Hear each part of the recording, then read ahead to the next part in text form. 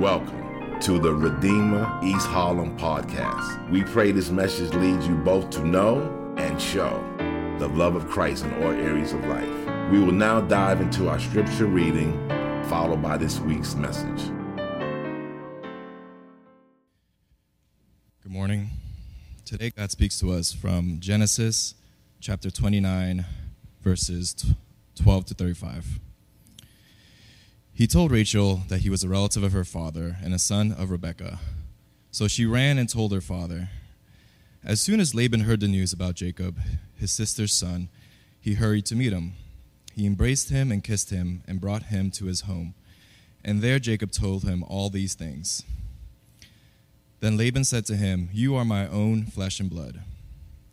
After Jacob had stayed with him for a whole month, Laban said to him, "Just because you are a relative of mine, should you work for me for nothing? Tell me what your wages should be." Now Laban had 2 daughters. The name of the older was Leah, and the name of the younger was Rachel. Leah had weak eyes, but Rachel had a lovely figure and was beautiful. Jacob was in love with Rachel and said, "I'll work for you 7 years in return for your younger daughter, Rachel." Laban said, "It's better that I give her to you than to some other man. Stay here with me." So Jacob served 7 years to get Rachel, but they seemed like only a few days to him because of his love for her. Then Jacob said to Laban, "Give me my wife. My time is completed, and I want to make love to her." So Laban brought together all the people of the place and gave a feast. But when evening came, he took his daughter Leah and brought her to Jacob, and Jacob made love to her. And Laban gave his servant Zilpah to his daughter as her attendant. When morning came, there was Leah. So Jacob said to Laban, "What is this you have done to me? I served you for Rachel, didn't I? Why have you deceived me?" Laban replied, "It is not our custom here to give the younger daughter in marriage before the older one. Finish this daughter's bridal week, then we will give you the younger one also in return for another 7 years of work." And Jacob did so. He finished the week with Leah, and then Laban gave him his daughter Rachel to be his wife. Laban gave his servant Bilhah to his daughter Rachel as her attendant. Jacob made love to Rachel also, and his love for Rachel was greater than his love for Leah. And he worked for Laban another 7 years. When the Lord saw that Leah was not loved, he enabled her to conceive, but Rachel remained childless. Leah became pregnant and gave birth to a son. She named him Reuben, for she said, "It is because the Lord has seen my misery. Surely my husband will love me now." She conceived again, and when she gave birth to a son, she said, "Because the Lord heard that I am not loved, he gave me this one too." So she named him Simeon. Again she conceived, and when she gave birth to a son, she said, "Now at last my husband will become attached to me, because I have borne him 3 sons."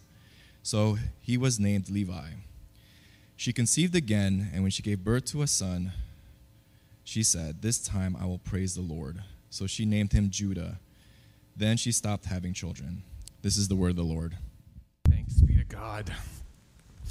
You know, there's a lot of things that divide us culturally, a lot of different things that are very different amongst many different cultures. But one thing that tends to be very unifying about a lot of different cultures is many cultures' love for soap operas.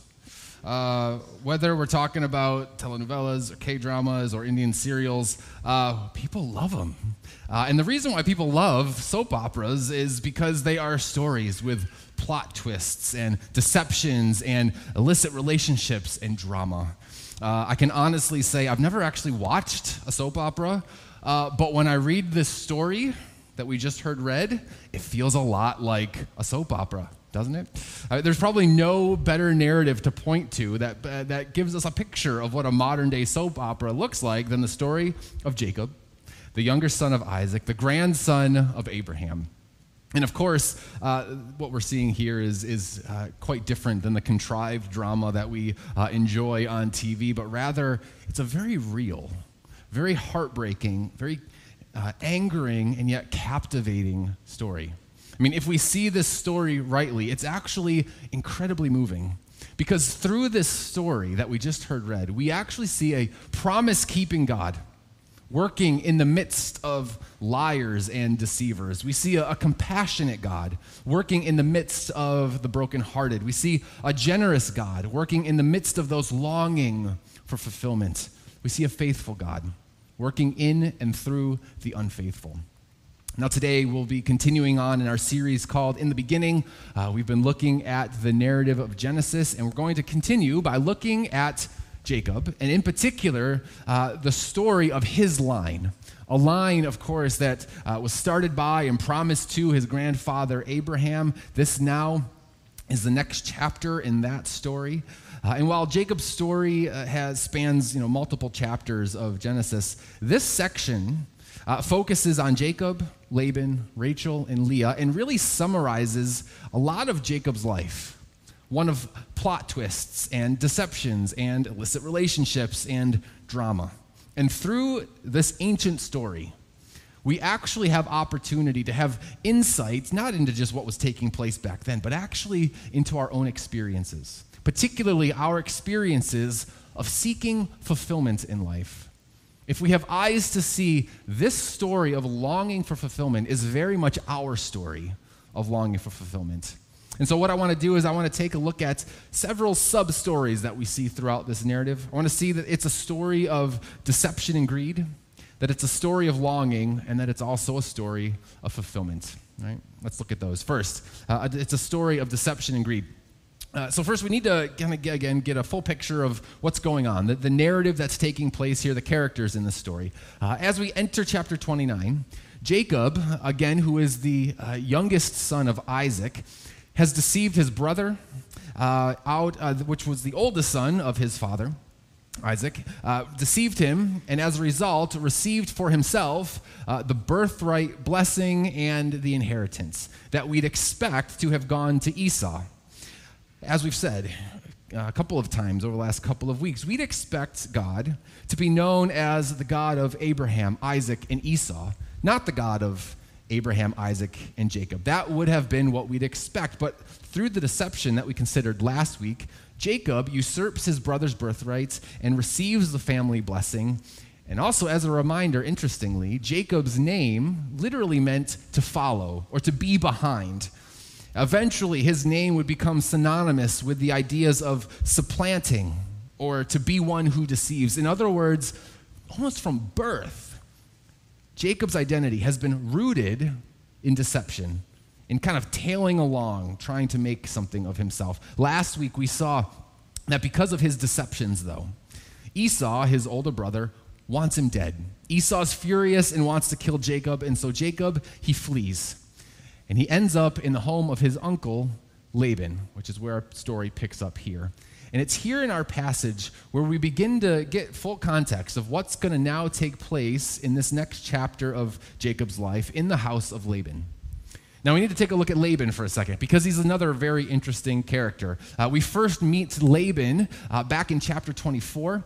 And what we can gather from him back in 24 is that he's a man who tends to be pretty focused on wealth and doing whatever is necessary to position himself as the one who would end up gaining wealth. And we see clues of that back in chapter 24, but we also see that a bit here, which we'll speak to in a moment. But what we're seeing is that the author here gives us a glimpse into the greed of Laban and his willingness to use other people to get what it is that he wants, to get what benefits him. And it's fascinating that Jacob, the deceiver, has now entered the home of Laban, the greedy. I'm sure things are going to go lovely as a result of these two meeting. Now, this deception and greed of these two men will impact no one more in this entire narrative than the other two characters that we see in this story, Leah, who is the oldest daughter of Laban, and Rachel, who's the youngest. And here's what we know about them. We don't know a whole lot, but we do know enough. Verse 16 of our passage says this. It says, now Laban had two daughters. The name of the older was Leah, and the name of the younger was Rachel. Verse 17, Leah had weak eyes, but Rachel had a lovely figure and was beautiful. Now just quickly, when it says that Leah had weak eyes, it's not referring to her actual sight, but rather her attractiveness. In other words, Rachel was beautiful and desired, and Leah was not. And as a result, Jacob sees Rachel falls madly in love with her, and desires to marry her. Now, in these times, a price would have been paid to the family for the right to marry a daughter. And so a price is presented. Jacob offers himself as free labor to Laban for the next 7 years for the right to marry Rachel, this woman he's now in love with. Now, this would have been a huge price to pay for Rachel's hand, particularly for that time. 7 years would have resulted in a whole lot of a price.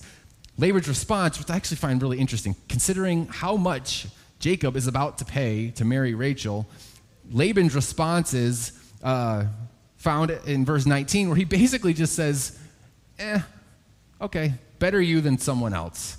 It's a fascinating response. And as a result, Jacob then works for Laban for 7 years.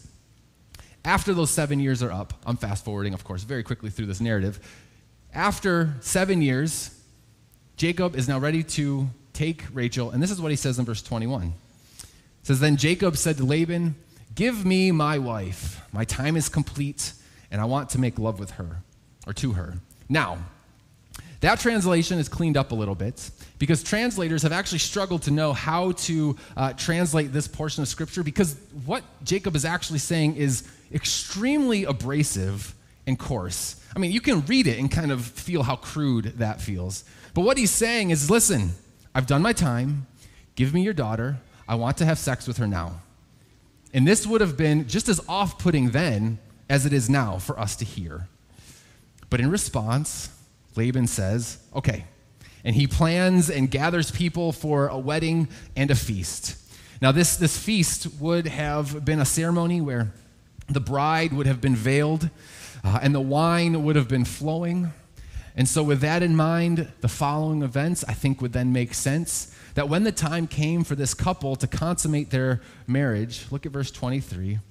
It says, "But when evening came, he took his daughter, Laban took his daughter Leah, and brought Leah to Jacob, and Jacob made love to her." And then it would not be until morning that Jacob realizes what happened.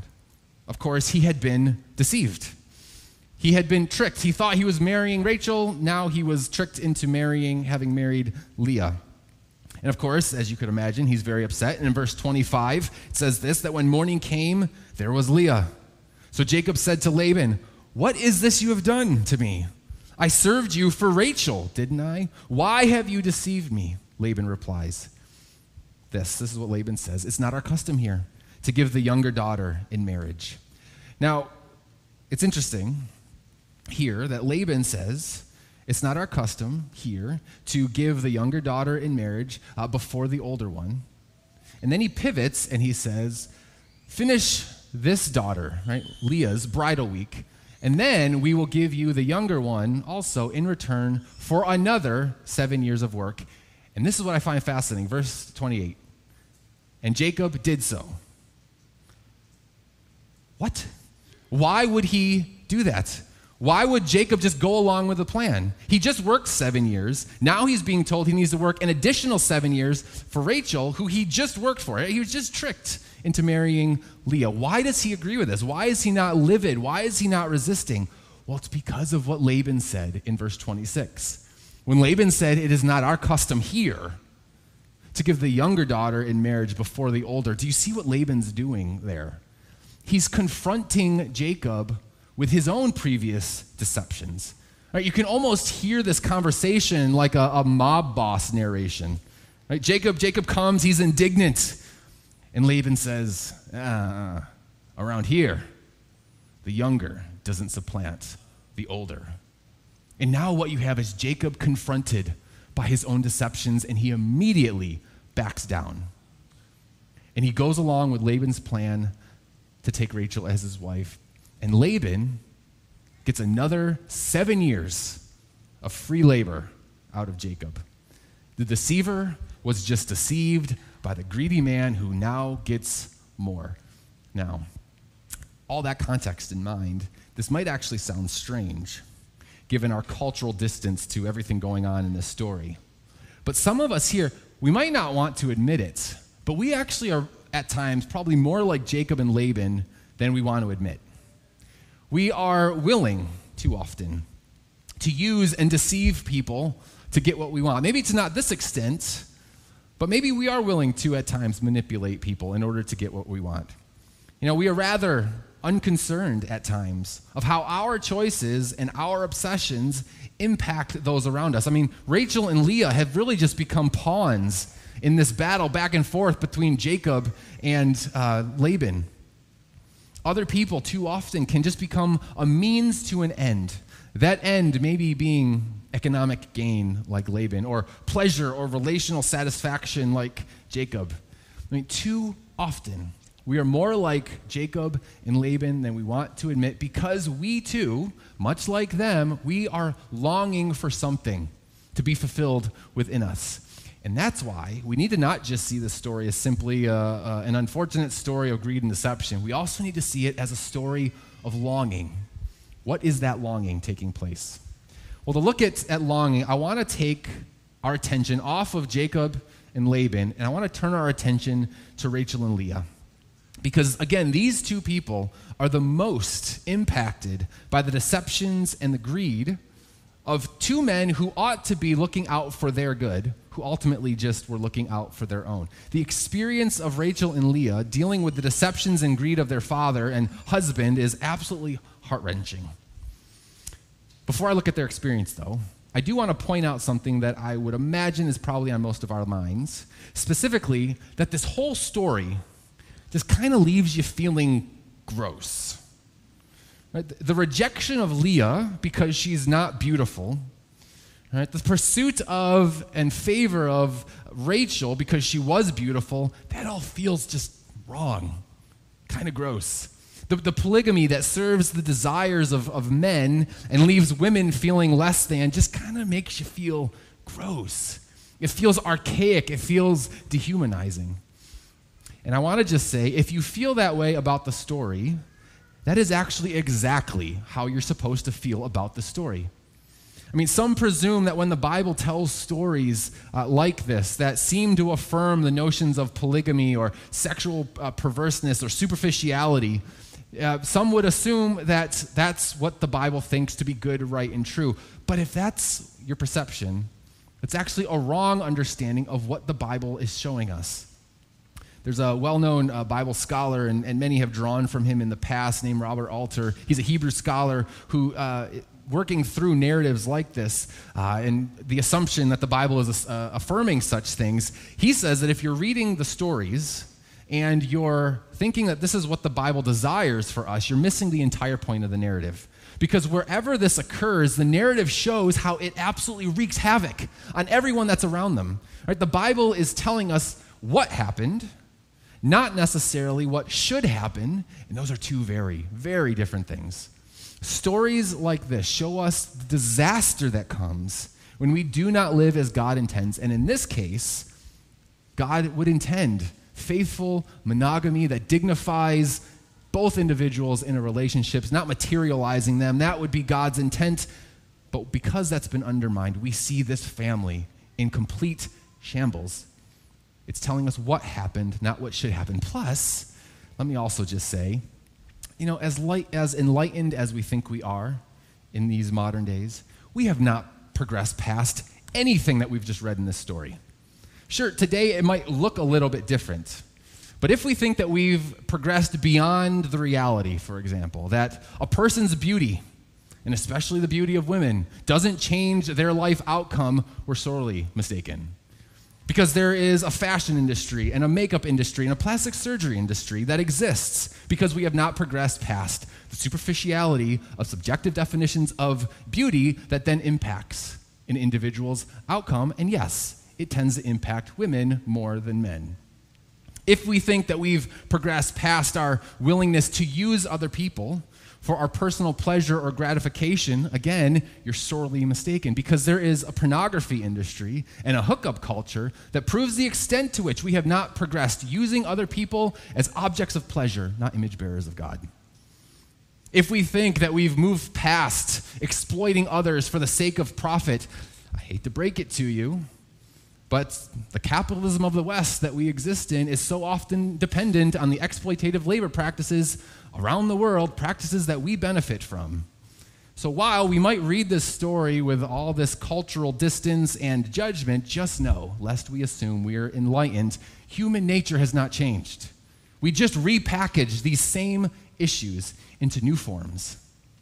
That said, that was all a side note. Free of charge, you're welcome. That said, just like in modern days, the impact of this deception and greed and selfishness deeply impacts Rachel and Leah. Leah now knows the extent to which she is not loved, not seen, not appreciated by her husband. And for her, the only way that she thinks that she'll be able to find some sense of purpose and maybe love from her husband, who desires her sister, is if she can give Jacob children. And in verses 31 through 35, we see Leah's plight. And as we keep that plight in mind, your heart just breaks for this woman. Look at verse 31. When the Lord saw that Leah was not loved, he enabled her to conceive, but Rachel remained childless. Leah became pregnant and gave birth to a son. She named him Reuben, for she said, "It is because the Lord has seen my misery. Surely my husband will love me now." Let me just pause there for a second. As a result of having this son, do you think we see that Jacob now loves her? No. And the reason why we know is because now verse 33 says that she conceived again. And when she gave birth to a son, said, "Because the Lord heard that I am not loved, he gave this one to." She named him Simeon. Now, she's got multiple sons. Do you think Jacob now loves her? No, because verse 34 now goes on and says, again she conceived, and when she gave birth to a son, she said, "Now at last my husband will become attached to me, because I have borne him 3 sons. So she named him Levi. So now do we think, after 3 sons, Jacob now loves her? No. Because what happens in verse 35? She conceives again. I mean, over and over and over. She's desperately longed for the approval and acceptance and praise of her husband, and thought that she could get it and receive it by giving him sons. But alas, son after son after son, nothing came. You can imagine her misery and her pain. But Rachel, of course, is the other person in this story. Leah's not the only one with longing and validation. Rachel, her story is also just as heartbreaking. We quickly moved past this, but if you look again at verse 31 says that when the Lord saw that Rachel was not loved, he enabled her to conceive, but Rachel remained childless. And if we continue reading into chapter 30, we see how this plays out. If you guys want to throw that up there. It says this, that when Rachel saw that she was not bearing Jacob any children, she became jealous of her sister. So she said to Jacob, "Give me children or I will die." Jacob became angry with her and said, "Am I in the place of God, who has kept you from having children?" Then she said, "Here is Bilhah, my servant. Sleep with her so that she can bear children for me, and I too can build a family through her." So she gave her servant Bilhah as a wife. Jacob slept with her, and she became pregnant and bore him sons. Do you hear the desperation that Rachel is also experiencing? Rachel is desperate to be validated as well. And what I find fascinating about her story is that she's lived her whole life as the one with attention. But now, unable to give her husband what is expected of her, she finds herself desperate. And as was likely the case, and is the case for all of us, for her and now, the thing that made her most popular, her beauty, whatever beauty she might have possessed in her youth, over the course of time, it slowly fades. And then what? Right? If our validation is rooted in something like beauty that will fade, when it begins to fade, it's inevitable that we're going to start to spiral, because the one thing that gave us value we no longer have, and what we're seeing here is Rachel's spiral. How?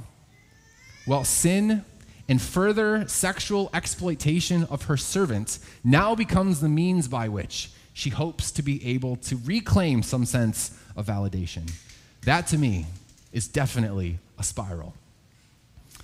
Over and over again, we see in this story people longing for something that just seems to constantly be out of their reach. And I want to suggest that this story, as I've been saying, this story of Jacob, Leah, Rachel, and Laban is far more than just their story.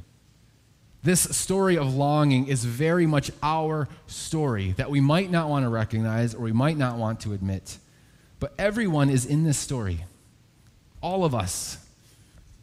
We are all, in various ways, unfulfilled, searching for the fulfillment in places that are going to inevitably leave us empty. And my friends, every one of us, in some way, shape, or form, is longing for something and attempting to fill it with something that will ultimately leave us empty. Maybe you're like Jacob, and you're searching for prominence and power and control in your life, a great name for yourself. Maybe you're like Laban, wanting riches and material possessions and business successes. Maybe you're like Leah, wanting love and approval and acceptance. Maybe you're like Rachel, wanting to replace what was lost or wanting to keep up with the success of others, wondering why they seem so blessed, but you're not. And maybe as a result of whatever it is that you're longing for, you're even willing to fall into sin in order to achieve and experience the perceived fulfillment of that longing. We all have ways that we are seeking to be fulfilled. And so my question would be, what are they? I mean, name them. Because as we name them, in doing so, we can begin to confront the ways that they will never satisfy. Gaining control of your life, making a great name for ourselves, accumulating wealth and stability, desiring affection from others, experiencing physical pleasure, possessing a thriving family, being attractive or maintaining attractiveness, none of it is going to satisfy. They are all vain pursuits in and of themselves. And this is why not only do we need to see this story as a story of longing, but now we need to begin fixing our gaze, not on these empty pursuits, but instead looking upon that which will actually produce for us what we're seeking, that joy-filled fulfillment. So I want to finally look at how this is also a story of fulfillment.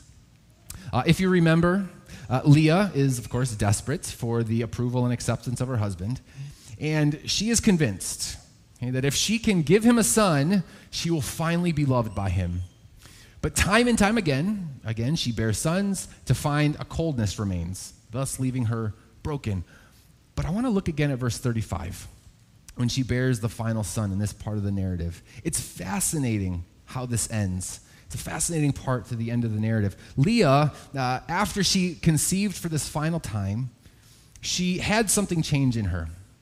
Because this whole time, she wanted nothing more than the praise and approval of her husband. But then she came to the end of her rope, realizing the longing that she had would never be fulfilled or satisfied by Jacob. And as a result of that change, we see what happens in verse 35. It says this, that she conceived again, and when she gave birth to a son, this time, she said, this time I will praise the Lord.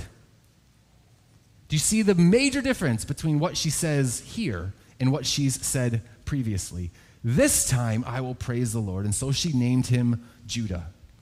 That name Judah literally means praise.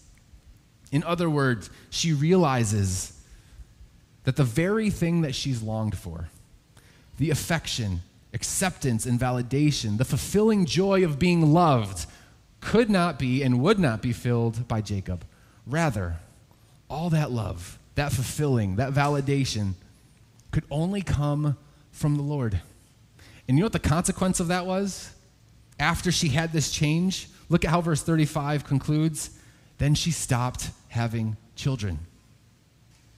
As a result of remembering that love, she laid down all of this striving. Now, I will say, if you continue to read on into the passage, like all of us, she has moments of up and down. Right now, she's understanding that her striving needs to be laid down, and she needs to trust in the Lord.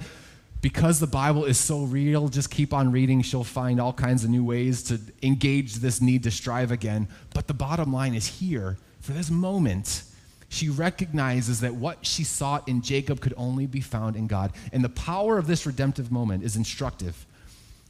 Because the rest that she finds was because her eyes We're fixed on something beyond herself and her vain pursuits. The power of this redemptive moment is instructive because of what actually drove Leah's mindset change, but also the reality that her son, this son whose name is praise, who caused her to lay down that striving, that son points us all toward something far beyond just him. I mean, remember, the ultimate promise that we've been looking at over and over again is that this line would be a line that would bless the nations. And now Leah has many sons, and these sons become the heads of the tribes of Israel, God's people. But what's fascinating is that the son named Praise, the son named Judah, the son who led Leah to say, "This time I will praise the Lord," is the one through whom the promise of blessing would actually come, a blessing that would bless the nations and bring a power of redemption for all of us. If you read the genealogies of Matthew and Luke, and if you read in Hebrews 7, what you see is that the one who comes from the line, this one who was to bless the nations, comes from this line, this tribe of Judah. If you read in Revelation 5, you see that this person who comes from this line is called the Lion of Judah. Jesus Christ is the one who comes from Leah's son, Jacob, the one whose name is praised. Jesus Christ is the one who is the Lion of Judah, but who is also, according to Revelation 5, is the Lamb who was slain, who receives all power and wealth and wisdom and might and honor and glory and power and blessing. This whole story is driving us to see that Jesus is the fulfillment, the one who leads us to praise. When we see Jesus as our fulfillment, we are able to lay down, like Leah did, lay down our strivings at the foot of the cross. Because on the cross, Jesus proves the extent to which he loves us, the extent to which he's willing to lay down his life for us. It is there that we realize we no longer need to strive. And to the Jacobs here in the room, know that Jesus reminds us that it's his name that is great, his name that is above every name, and that name is upon us. Therefore, you do not need to pursue your own great name for fulfillment. Trust in his name who's upon you. To the Labans that are in the room, Jesus is our great and eternal treasure. Therefore, you don't need to accumulate your own temporary wealth for fulfillment. Look upon the treasure of heaven. To the Leahs who are in the room, Jesus is our loving and faithful bridegroom. Therefore, you don't have to chase after the affection of others for fulfillment. Rest in his love for you. To the Rachels who are in the room, Jesus is the one who has fearfully and wonderfully made you, and who has bestowed upon you a crown of beauty instead of ashes. Therefore, you don't have to distress over what might be lost, but rather find your fulfillment in his commitment to you. See, this story, it says many things, but above all, it says that God in Christ is committed to us. He is committed to us, and he is the one who will fulfill all those longings that we have. That he's the one who turns those longings into praise, a praise that leads us to lay down all of that striving and instead to rest in our Lion of Judah, Jesus Christ. Maybe by the power of God's Spirit, may he make that so in us. Let's pray. Our Father, we thank you for the commitment and love that you have for us. A commitment that, as a result, brought to us your one and only Son, Jesus, the one who fulfills the longings and desires that we possess. He is the one who points us not to the strivings of this world, but points us to the satisfaction that only comes when we lay down those strivings. And he has proven his love and commitment to us on the cross. And he's given us hope as a result of his resurrection. And so for those of us here, for the Jacobs and the Labans and the Leahs and the Rachels, would you fix our eyes not on the temporal things that will not satisfy, but on the eternal one who satisfies all things. Help us to rest, lay down our striving, We ask all this in Jesus' name. Amen. Thank you for listening to the Redeemer East Harlem podcast. For more information on our church and how you can support what God is doing through our church, go to www.reh.nyc.